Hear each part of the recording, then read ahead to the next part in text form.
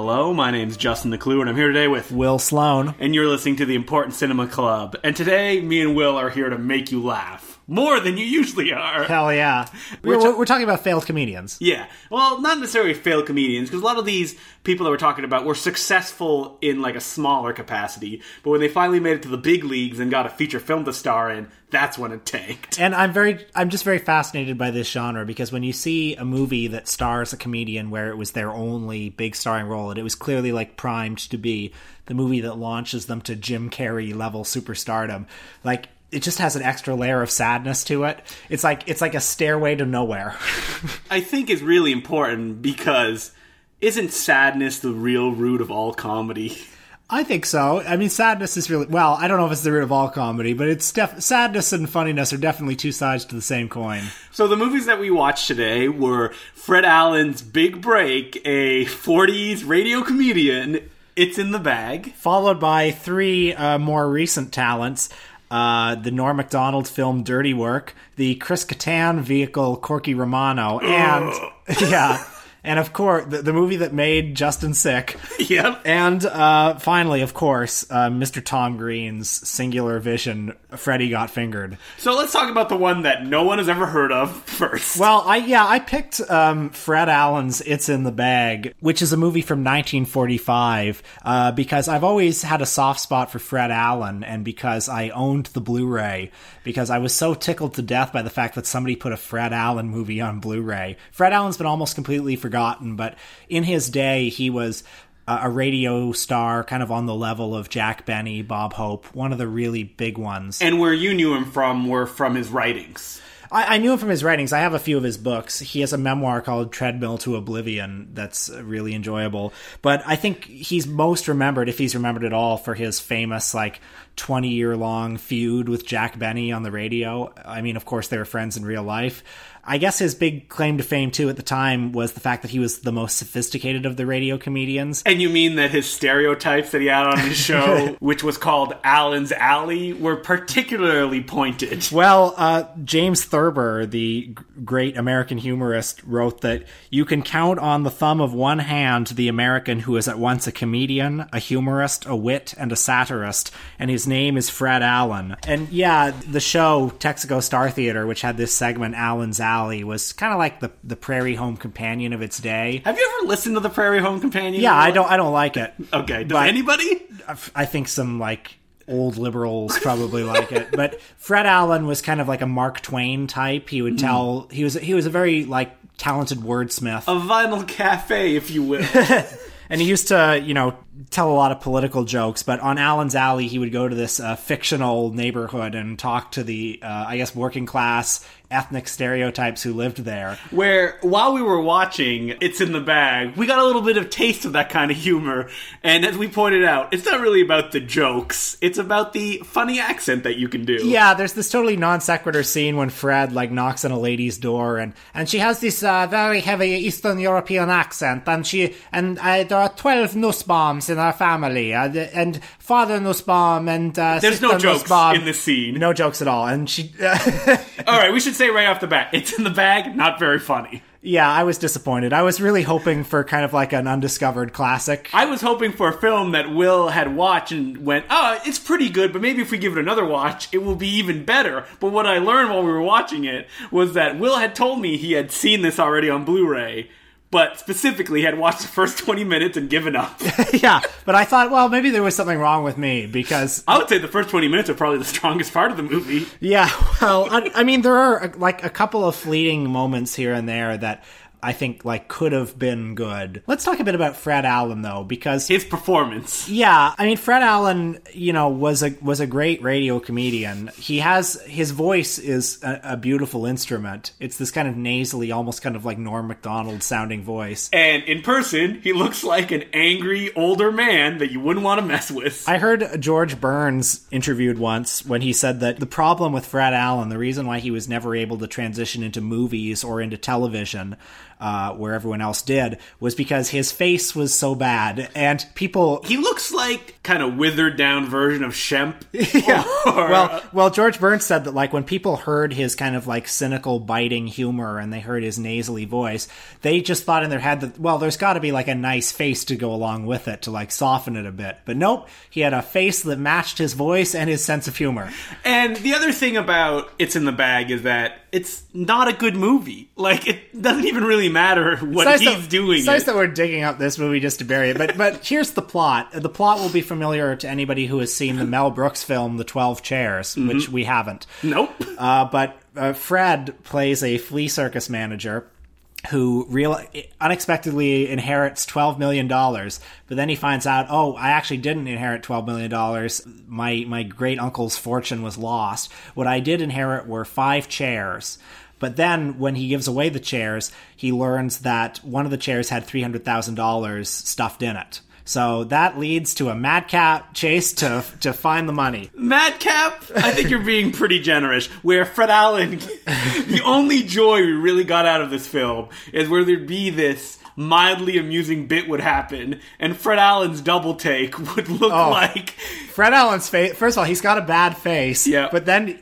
So often in this movie, he does this reaction shot where his eyes bug out. Imagine like Don Knotts. And the way that the director shoots his reaction shots, it will cut to Fred, and then his face will be normal, and then his eyes will bug out. He'll just hold that expression for a few seconds, and then it'll cut back to the main scene. If we want to share a little bit of positivity about this film, it does have a pretty amusing opening credits. Okay, the opening credits is all downhill from there, but it starts with Fred Allen directly addressing the camera, kind of doing a Mystery Science Theater-like riffing on the opening credits, saying something like, look at all these names. What do these names mean? You could see these names in any phone book. Yeah. Oh, that's just the producer's nephew. That's why he gets to direct that picture. And like, it kind of hypes you up because you think, oh, like... This will be a madcap, Hell's a Poppin' style comedy. We're going to see a lot of fourth wall breaking. Oh, and we do! We do, but it's like interspersed throughout. And it's really lame. But I guess the comic high point, what would have been perceived as the comic high point of this movie at the time, was the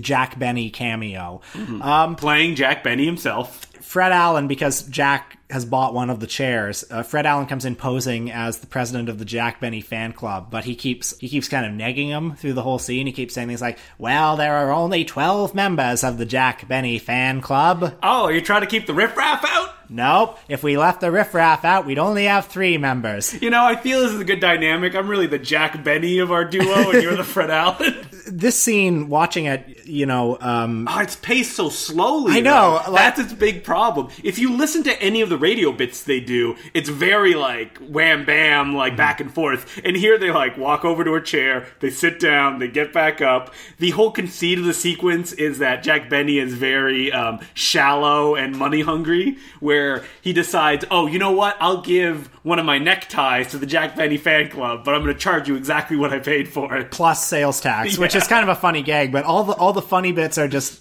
paced so poorly with these huge dry stretches. Actually, I think the best gag in the movie, though, is when Fred tries to hang up his coat in the closet, and he opens the closet and sees a coat check girl in Jack Benny's closet. Which he then ogles. And I think that's where we got the big reaction shot. We're like, whoa, with his eyes. Because, yeah, there's a point of view shot from Fred where, which goes down to the woman's legs, and it's clear, as you said when we were watching it, Fred fucks. Yep. But this scene is also great because put yourself in the mind of the 1940s audience watching this scene. It would have been like De Niro and Pacino in Heat. Like, Here it is, the big clash of the titans, Fred Allen and Jack Benny.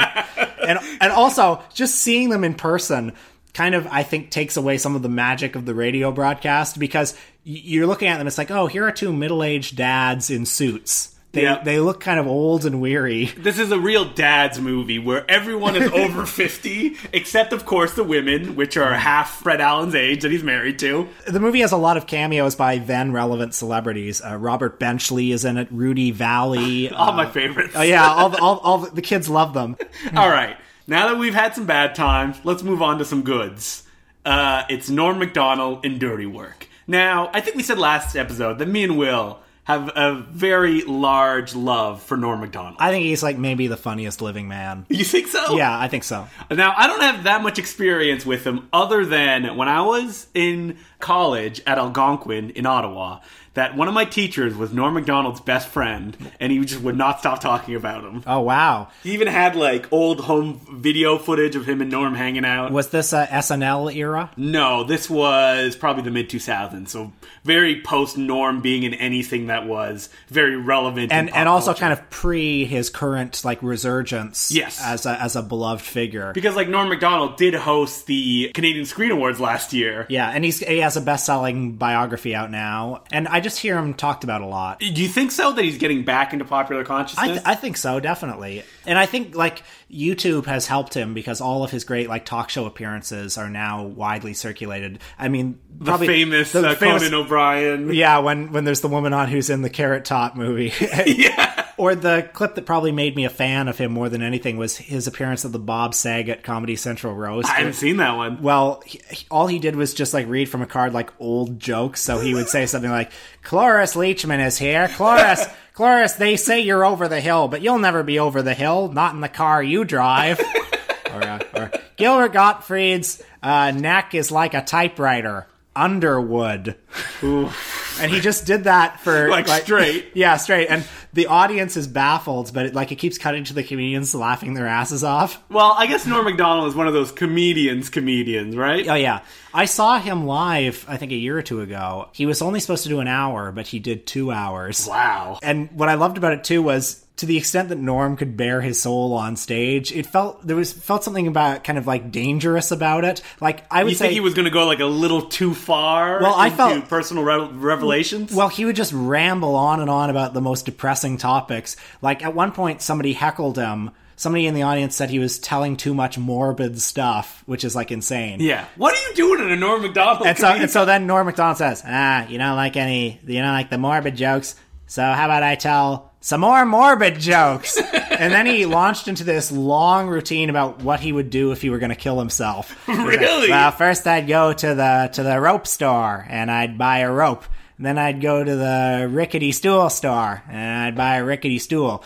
And he would just kind of ramble on and eventually kind of like slide his way into a punchline. I would say like maybe 20% of the audience walked out. Wow. But those of us who stayed, like, knew that we were watching art. Well, so Norm Macdonald is most famous for being on SNL and doing the Weekend Update bit. Classic. He did it for a few years, and me and Will were talking about it, and Will, being an SNL expert, aficionado, if you will, yes, mentioned that Norm would not hang out even for the rest of the show. He would just leave. He would never be in the closing goodbyes when they're all hugging on stage. And also, he was apparently a very divisive figure in the offices.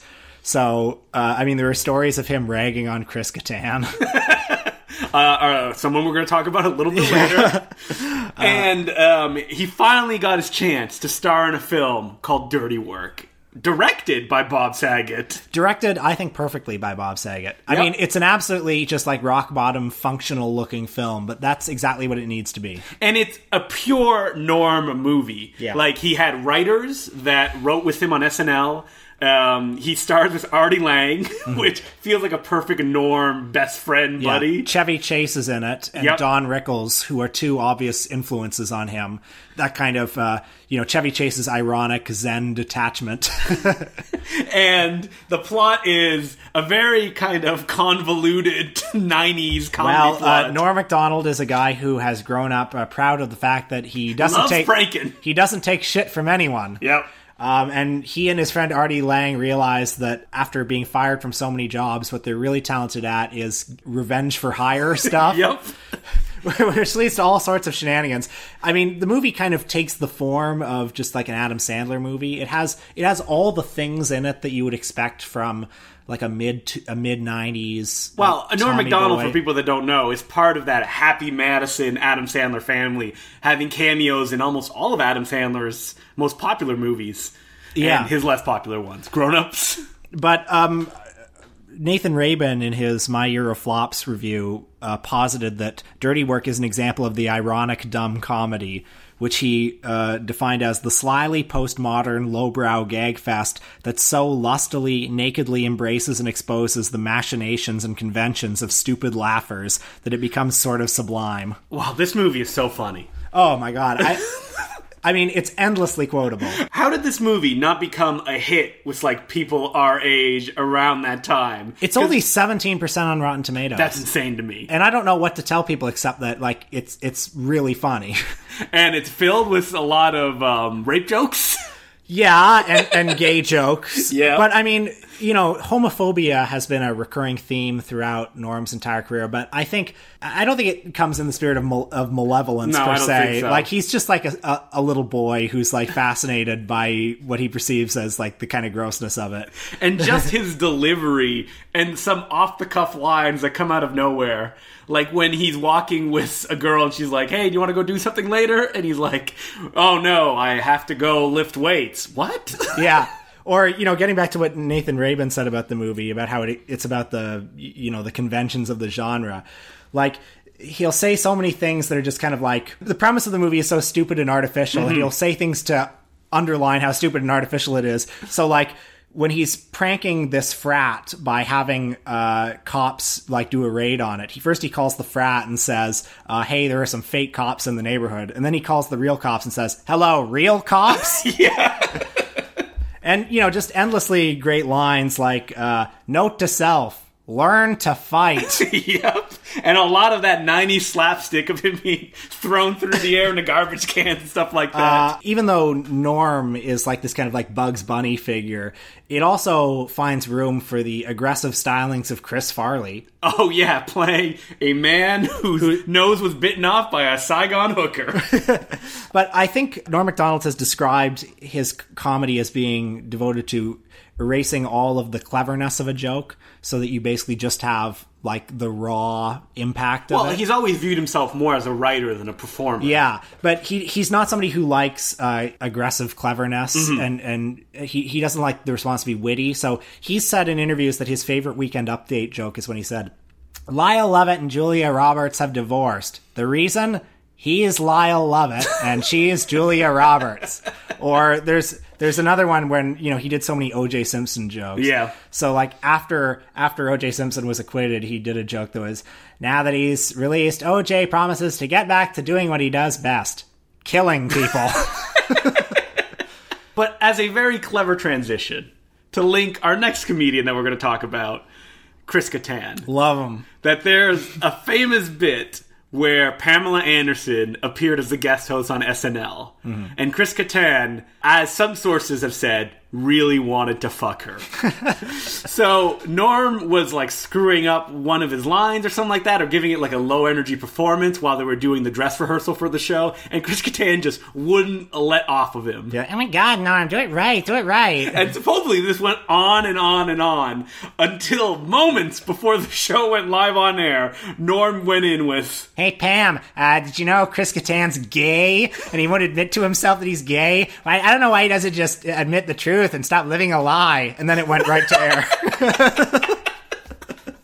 And Chris Kattan, in the classic 2001 film Corky Romano, is obviously gay. His character. Yeah, I think he's like, if this were like a studio era film, he would be like Edward Everett Horton. He would be a character who's like coded as gay, and except he's like the romantic lead of the film. Yeah, there's never, other than the way that he acts and reacts to situations, nobody makes any reference to it. But, you know, the odd thing is his brother in the film, played by Chris Penn, is gay. He's a closeted gay character.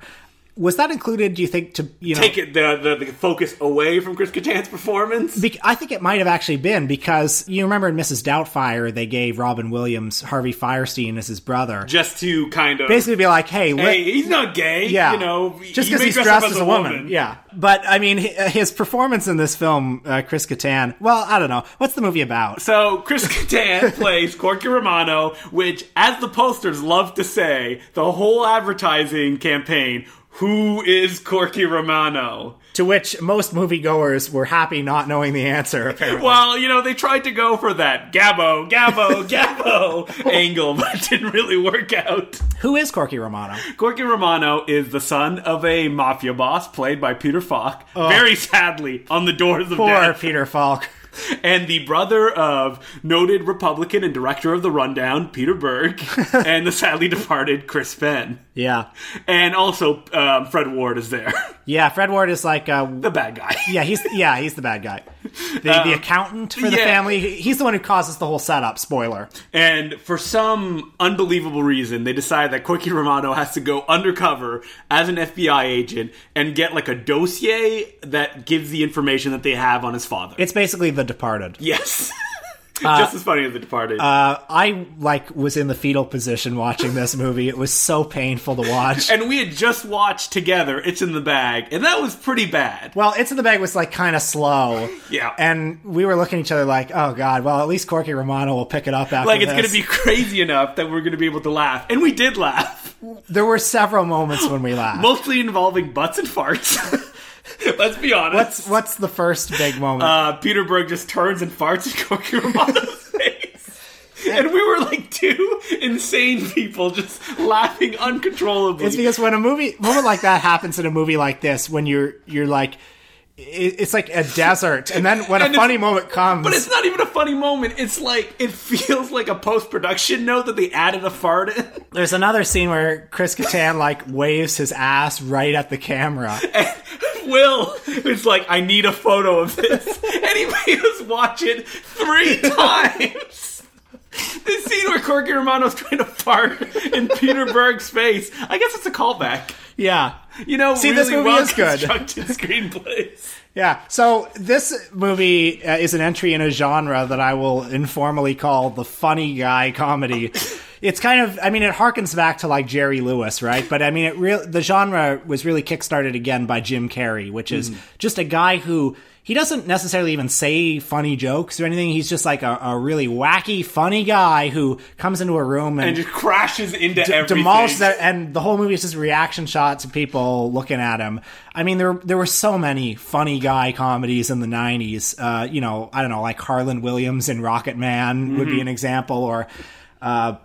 I don't know, like any of the like Inspector Clouseau movies from before then would be a funny guy comedy. All those Alan Arkin classics. Or Steve Martin. Yeah, that's right. I feel like the funny guy comedy has kind of like gone out of fashion lately, don't you think? I can't think of any. Not really, because the Judd Apatow form of comedy has kind of taken that place, right? And they don't really do the slapstick funny guy stuff. I don't know if like do the Adam Sandler movies count as funny guy comedies, because he's pretty down to earth in those for the most part. But the people around him are usually very big personalities. Like if you look at something like The Ridiculous Six, which looking at IMDb, Chris Kattan appeared in. Yeah. They're very, like, big and slapsticky. Yeah, and that's why I don't think Adam Sandler qualifies, because most of the funny guy comedies, it's basically just one guy who's funny. And everybody's deadpan around that comedian. Yeah. If you're wondering, Corky Romano, if we haven't indicated yet, it's terrible. Oh my god. Yeah, well, one of the opening scenes, Corky is the assistant vet at a veterinary service called, what's it called, Poodles and Pussies? Poodles and Pussies, which they say like a dozen times. And it just keeps getting funnier.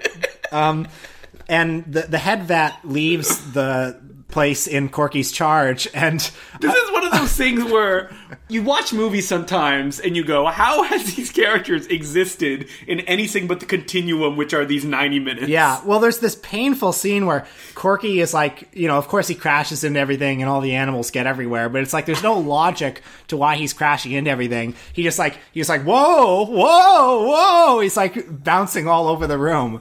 It's just not funny. But, you know, there's still moments that me and Will kind of laughed uncontrollably.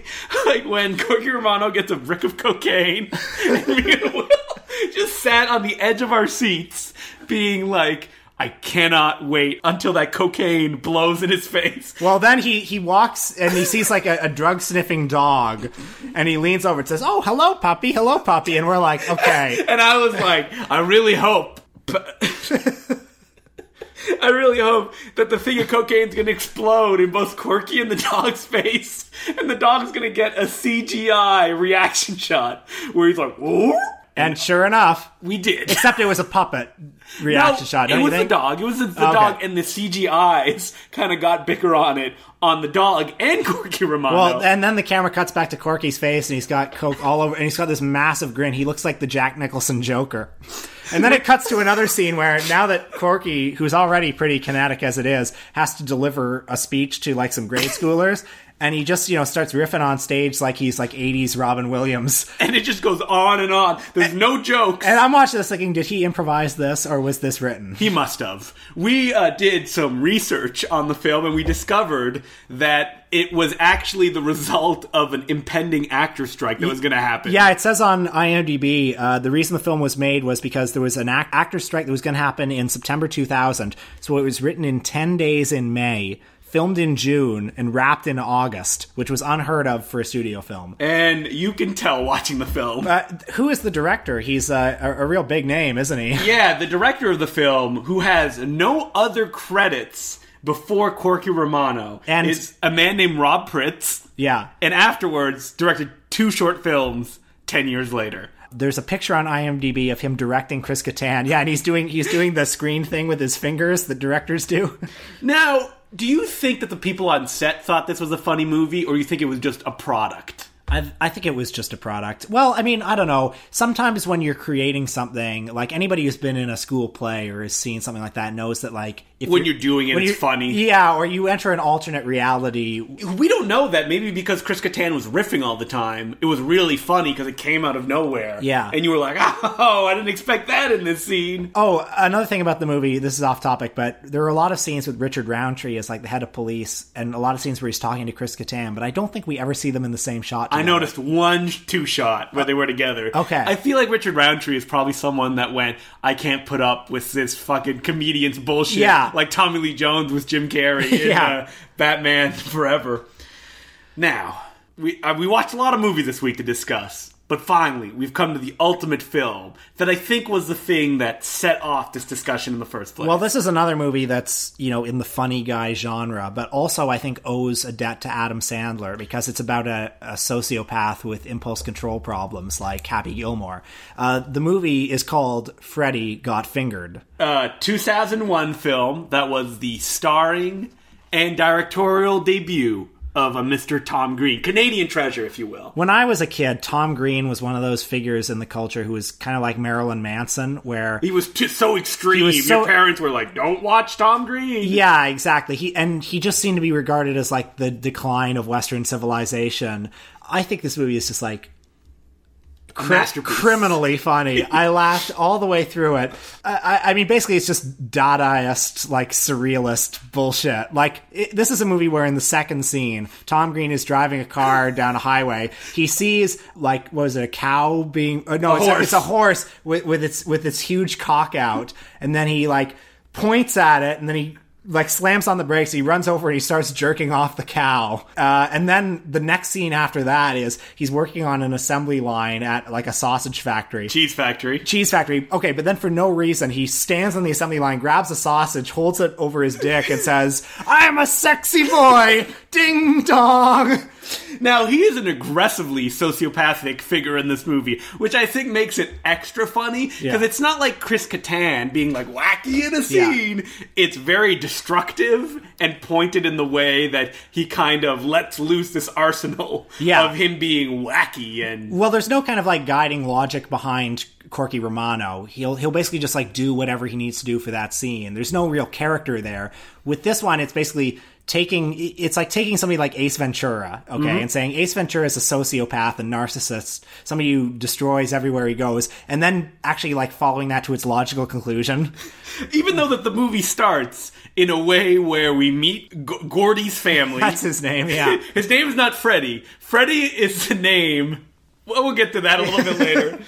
It's kind of implied that Gordy is a good son, that his parents, played by a maniac Rip Torn. Rip Torn, like, giving it his all. He is so committed to this role. That he's, like, their number one son. Yeah. Oh, and Julie Haggerty as his mother. That's right. Who is, like, touching, I think. Like, she's very earnest in the film. I mean, everybody usually around Tom Green is very... playing it fairly straight, except for Rip Torn, who's just like ripping up the sand chute. There's a scene. Oh my god, I know the scene where it's after Tom Green has accused him of child molestation. That's why the movie's called Freddy Got Fingered. Yeah, because Tom Green accuses his father of sexually molesting his little brother. So the title is bluntly literal, and so then later. Rip Torn, I'm just thinking thinking of, after he accuses him of molestation, She jumps out the window. slow motion, screaming, and runs off, never to look back on it again. But his brother is brought to a home for sexually molested children. Yeah. So then Rip Torn, in a drunken rage, confronts Tom Green at his house and, you want to fuck me, do you? Yeah, because Tom Green goes, fuck you, Dad! Then he pulls down his pants. Rip Torn, bares his ass and starts waving it around and says, fuck me. And then Tom Green, it's the only moment when Tom Green, is normal in the movie, says... It's reacting to a situation like a real person. It's Dad, what are you doing? Yeah. So that sounds awful. But it's really But funny. I gotta tell you, I mean... That sounds like it's out of some, really dark...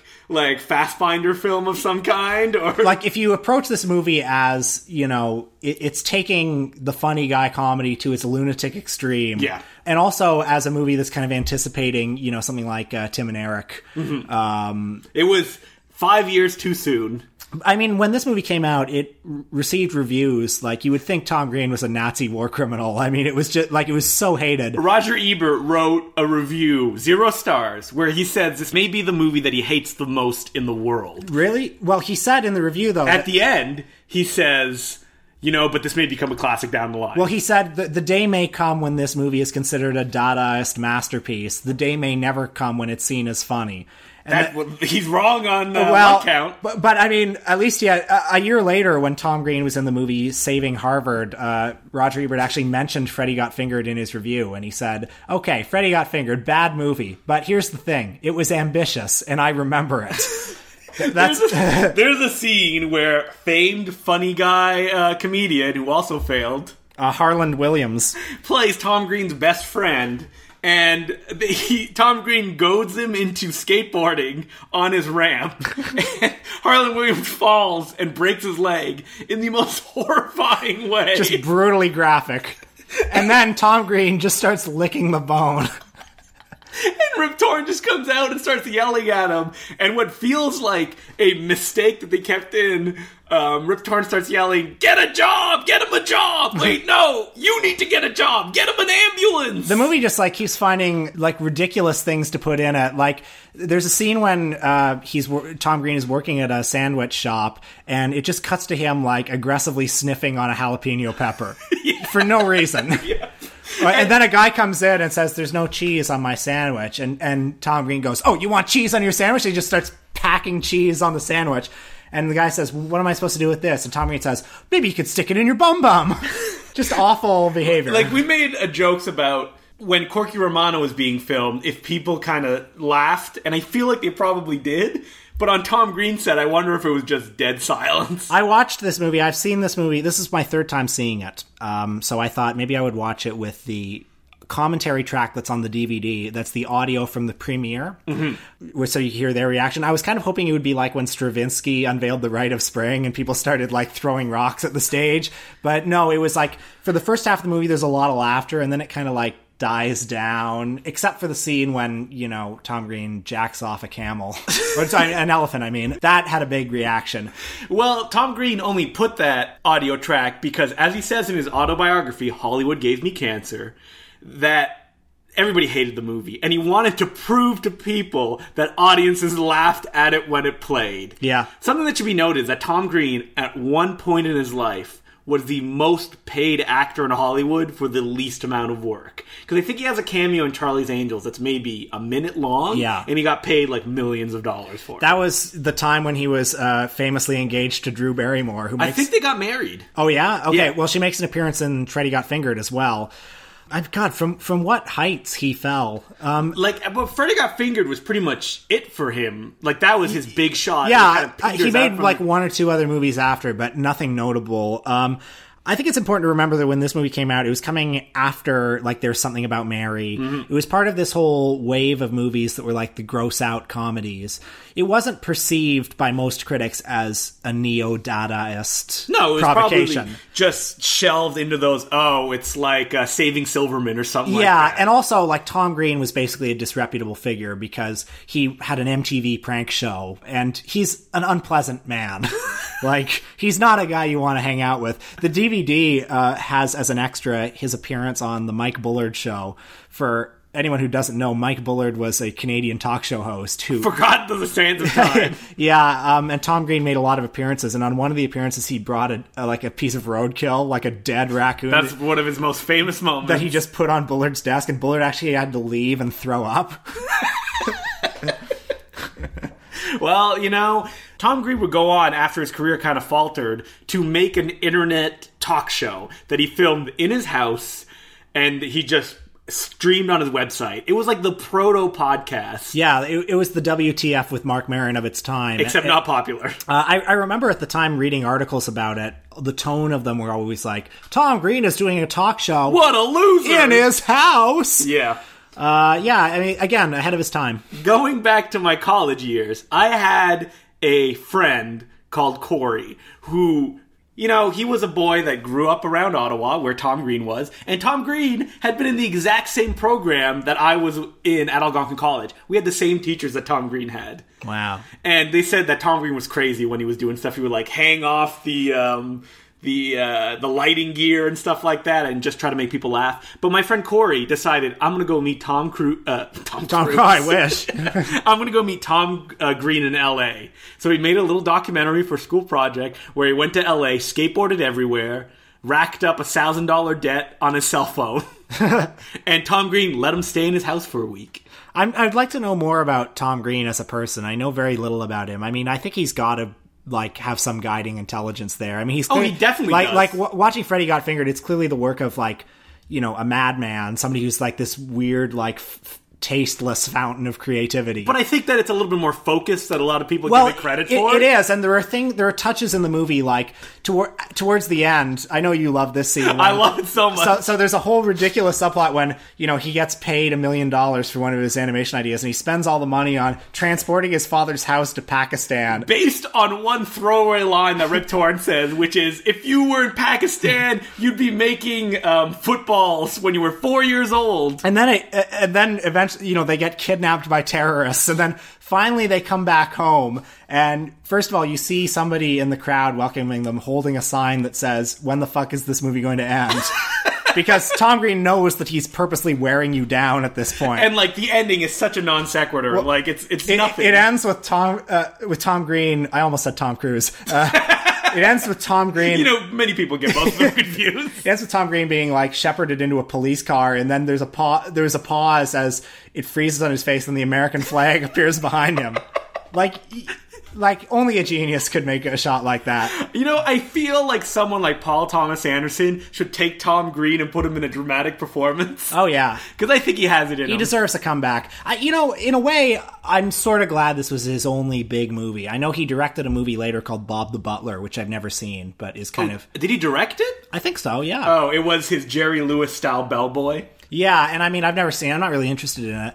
I feel like once you've made Freddy Got Fingered, where can you go? Yeah, that's it, right? Yeah. You have given your artistic, monument. Yeah, this is the movie that most artists, their careers build up towards, and he just got it all out of the way. Actually, Freddy Got Fingered was the only film he ever directed. Oh, really? Okay. Yeah, so that's it. Well, that's fine, Yeah, that's perfect. And also, I feel like this movie comes at a very specific moment. It comes at a moment when he's, a huge deal. He was able to leverage all of his capital, all of his audience goodwill into creating this massive provocation. He was at the height of his creative power. I'm not sure the juices, the mojo would ever be flowing again the same way. Mm-hmm. Yeah. You give it your all and you make a classic piece. And even though that everybody hates it, well, I also feel like more and more people are rediscovering this film, though. Oh, absolutely. In a post-Tim and Eric world, we are ready for this movie. Yeah, finally. Yeah. Okay, so while me and Will would love to talk about comedians till the cows come home, we already made a list that if we were going to do another episode, who would be on it. Yeah. I think that'll have to be it for Tom Green. But do we have any letters? We do. We have one letter from Mark Slutsky. Hopefully I'm saying that name right. I know Mark Slutsky. Yeah. Oh, you do? Yeah. No, someone you know. We want random people. We had random people, well, not random people, beloved listeners a few times before. But this is somebody who I've met, yes. And Mark goes, "Hello, Important Cinema Club. I've been listening to and enjoying your podcast for some time now. It is very good." Thank you, Mark. I have an episode request. This is a filmmaker who loomed large in my consciousness as a young aspiring cineast, and who seemed like one of the breakout indie stars of the late 80s and 90s, who has largely disappeared from the conversation in recent years. Decades, really. The filmmaker is Hal Hartley. I rarely see him cited by critics or filmmakers. For someone with such a signature style, he seems to have virtually no descendants or directors who claim his influence. And for someone who was so celebrated alongside the likes of Jarmusch, Linklater, Tarantino, Kevin Smith, etc. in the 90s, he might as well have just never existed. He seems to be making new films and funding them on Kickstarter, but is anybody watching? No. I don't think so, no. Please help me come to terms with this, Mark. Well, Mark, following your thesis, I'm not very familiar with Hal Hartley. I know who he is. Yeah, I've only seen one of his films, and I can't even remember which one it was. I didn't like it. I think I was it like Trust or one of his? It wasn't Trust, but it was one of the early ones. Was it Nowhere? Did he make that, or was that? No, Greg you're Araki? thinking of somebody. That's Greg Araki that made Nowhere. Fuck, I don't know. I saw it at the Royal like a year or two ago. Oh no, then you saw because Aubrey Plaza starred in it, right? No. It was they did a mini retrospective of his golden age. Anyway, I didn't really like it. I didn't like it kind of for the same reason that I don't like the guy who did Metropolitan, Whit Stillman. Yes, it has this kind of like aggressive cleverness. This it's very affected. I'm not saying no to Hal Hartley though, because I'm actually curious about him. You know, it would be interesting to do Hal Hartley in the context of kind of 90s directors who seemed like a big deal at the time and have faded from public view. Yeah, because I have a book on Hal Hartley I picked up a long time ago, but I've seen almost none of his movies. Well, the people who like Hal Hartley, like he was very important to them. It'd be very important to Kevin Smith. He said that Hal Hartley is the only person he's ever asked for an autograph for, and supposedly Hartley was a huge dick to him. Oh, well, rightly so. He knew, he saw into the future. But I don't really detect Hartley's footprint, outside of his own films. I don't know, maybe on Kevin Smith. Yeah. Who knows? But I'm curious. I want to know what's there. Mm-hmm. So maybe someday. Yeah. Well, put it in the box. Yeah. Hal Hartley. It's in there. All right. So next week, we're going to... Speaking of 90s directors who have failed. Whoa. Harsh. We're going to be talking about CanCon, I don't know. Legend, yeah. Adam McGoyan. I shouldn't say failed, because he made a lot of interesting movies when he was younger, and a lot of not so interesting ones lately. Yeah. So we're going to be watching one of his most famous, interesting, in quotation marks, because I haven't seen it, and Will's a little afraid of reapproaching it. Yeah, Exotica. I'm concerned it won't hold up, but Exotica, and probably remember his most recent one with Christopher Plummer as a Nazi hunter? Yes, the one, you make it sound much more exciting than it actually is. Yeah. The one where when I read the plot synopsis, I went, oh, is this how it ends? And someone went, yes. I'm several movies behind on Adam McGoyan. I used to see them all, but then Devil's Knot came out, and I didn't see it, and I was like, I'm free. Really? Yeah, actually. Oh, so you were like a hardcore, like, this guy's Canadian, I have to see his movies, he's important? Well, also because I was a fan of him. Like, I liked The Sweet Hereafter and Exotica and some of the early ones like Calendar. But then, there came a point after Where the Truth Lies and Adoration and Chloe, like, a few of these start piling up and you start to wonder, am I back on the wrong horse here? All right, well, that's what we're going to do next week. Like I said, we're going to watch Exotica and Remember. Yeah. Remember Adam McGoyan and how he used to be. Yeah. Okay, so my name's Justin LeClue. I'm Will Sloan. Thanks for listening. I am a sexy boy. Sexy boy. Ding dong. Send us your letters at importantcinemaclubpodcast@gmail.com. Me and Will had the pleasure of seeing Year of the Dragon in 70mm at the Lightbox. Yeah, introduced by fan of the show, Jesse Hawken. And if you don't know Year of the Dragon, it's the film from famed enfant terrible Michael Cimino, director of Heaven's Gate, The Deer Hunter, Sun Chaser, the Woody Harrelson classic. Yeah. The Sicilian was Christopher Lambert. Thunderbolt and Lightfoot. And great movie. That's all of his films, I think. Nope, there's one more that I don't remember what it is, but...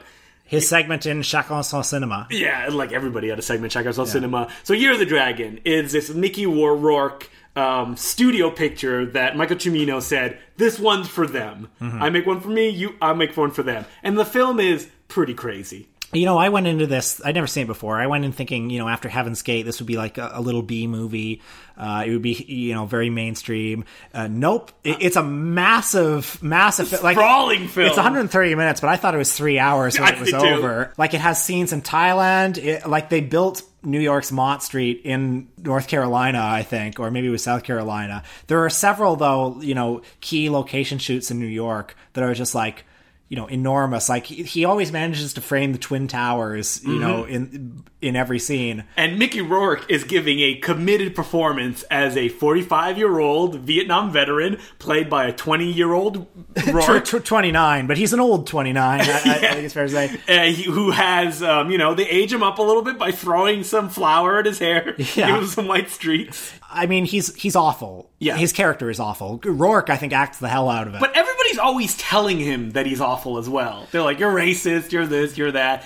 But you still feel like the audience should be getting behind him and being like, keep going and do it. Jesse was making a point yesterday that he thinks that Michael Cimino really identified with this character. It's like, he's working through all of his hassles with the studio heads and, the critics who don't understand him and everything. Because Rourke's character in the film just wants to take down the Chinese mafia, and those stuffy police shirts won't let him do it. But he's a truly, they keep saying he's a good cop, but he's an awful cop. He's never indicated of doing anything good. He's corrupt. He gets everyone close to him killed or raped. Mm-hmm. He's very selfish. Yes, we don't even know why he wants to bring down this syndicate. It seems to basically just be a matter of pride by the end of the film.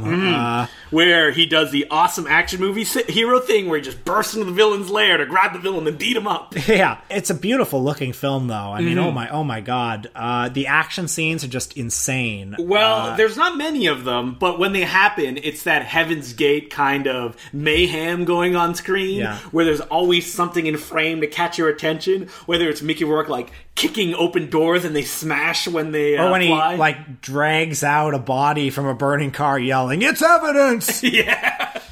So, is it a good movie is the question? I don't think it really matters. I think, it's got great stuff in it. I think it's got horrible stuff in it, but like, I wouldn't change it.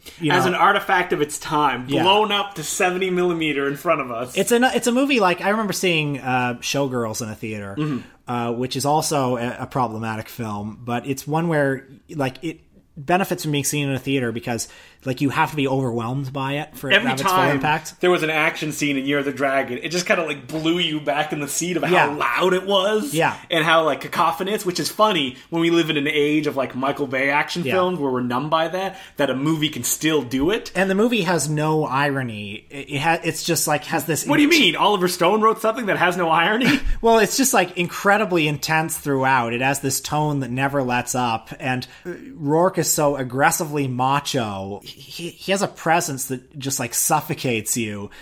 Like being trapped in a theater with this movie, it's like there's no relief. But one of the most interesting things about the viewing experience is that we learn that Jesse Hawken is obsessed with Year of the Dragon. Now, Jesse Hawken is a funny guy, just like Will Sloan is on Twitter. Oh, thank you. Which is, he makes a lot of jokes where you're like, are these jokes? So when he says, like, I'm obsessed with Year of the Dragon, you go, oh, okay, we get it. You're obsessed. But man, Jesse brought out the scrapbook that he had when he was a kid and he saw the movie, and oh boy. Well, The Diary of a Madman, if you will. It's a beautiful book that he made. This is what people did before the internet, clearly. Mm-hmm. Like, he's got, like, flow charts of the character relations, the continuity errors. He's got a page of, like, all the times he saw the movie. 12 times. Yeah. Peters. Yeah. Was there anything like that when you were a kid that you were, like, obsessed with? And we've talked about that you used to collect your ticket stubs and stuff. Oh, yeah, I did that. I used to, like, cut out newspaper movie reviews. Yeah. Where would you put them? I put them in a scrapbook. So you still have that scrapbook? Probably somewhere. You want some vintage Peter Howell? Because I can show it to you. I remember in class we would get the newspaper every day during some free period, and I would always get it and flip to the back of the movie reviews and just read whatever the film critic in the Ottawa Citizen had to say about films like Jason X. I never ripped them out. I was never much of a collector. Yeah. But going to the theater for me was also a really big deal because I lived in a small town where I didn't have a car, and there was no movie theaters there. So when we go, it was like, we go into the movie theater. Yeah. And I remember as a kid, I would get really nervous and like have to go pee. I don't know why. It's just a thing you do where it's like a big event and you don't know what to do. Because you're scared. Yeah. Yeah. But I don't know, like, I'm scared of, like, I don't know what the Lion King's gonna hold for me. But I don't think there was any... I'm trying to think of a movie that I got, like, obsessed with where I followed it, like, regularly. I don't know if there was a movie. I mean, there. Jim Carrey. I mean, we talked about movies that I loved as a kid that I saw a million times. Batman, but like, I don't know. Did I have scrapbooks about over them, or like a Year of the Dragon style like obsession with a film? I don't think there really. I mean, like every kid has Star Wars. Yeah, I know a film that I have seen more films than any in my entire life. The only VHS my babysitter had, and we would be there every day during the summer, and we would go, what do you want to do? And I'd be like, I want to watch Indiana Jones and the Last Crusade. Not the first, not the second, the third Indiana Jones film. I must know that film frame by heart. Oh, I think I know what I was obsessed with. I was obsessed with the Mystery Science Theater episode of Mitchell with Joe Don Baker. That episode is so mean. Yeah, that's why I loved it. I used to I used to write like when I was in grade 7, like sequel movie scripts for Mitchell, or I used to like draw like ridiculous pictures of Mitchell. Actually, you talking about that, just like a spark of memory just appeared in my mind of a movie that I was obsessed with. You know those channels you could go to and it'd be like pay-per-view and they play the ads over and over again? Oh, I saw those. Yeah, you watched these too? Yeah, there was a commercial for two things: Bound and Bordello of Blood. Oh shit, I saw those commercials. And I was obsessed with them. Okay. I could not, like, I was so excited to rush home and watch those commercials. I had the exact same experience with those two commercials. This is the Viewer's Choice pay-per-view yes, network. That's what it is. Okay, those two, Bound and Bordello of Blood looked so grown up. It did. They looked transgressive. I wrote a faux novelization of Bound that my mom still has. I saw it last time I went, and the cover is two guys jumping off. Remember the bridge, and they were handcuffed together, and that was a big moment. That's Fled with Stephen Baldwin. Fled? Oh, Fled. Yeah, that's the one I'm thinking of. Not Bound. Fled. Yeah, but I think those two played like back to back together. Yeah, Fled was on all the time, and also Rumble in the Bronx was on that channel a lot. Yeah, and I think The American President too. But I wasn't so crazy about that one. I don't know what it was in my mind that I would like turn on Viewer's Choice pay-per-view and I'll put up like my nose to the screen just to take it all in. Yeah. The idea of seeing these movies was something so foreign, like something that seemed like it was never going to happen, because like, how would I see them? They were so R-rated. Yes. Like, they had the like texture and the taste of something that was R-rated and that I wasn't allowed to see. So just seeing the Bordello of Blood commercial or the Fled commercial or the Bound commercial a million times, I'm glad you had this experience, honestly, because I thought I was alone. No, me and Will, hand in hand, probably at the same moment, watching the commercials for Fled and Bordello of Blood. What a wasted life. And I wouldn't change it for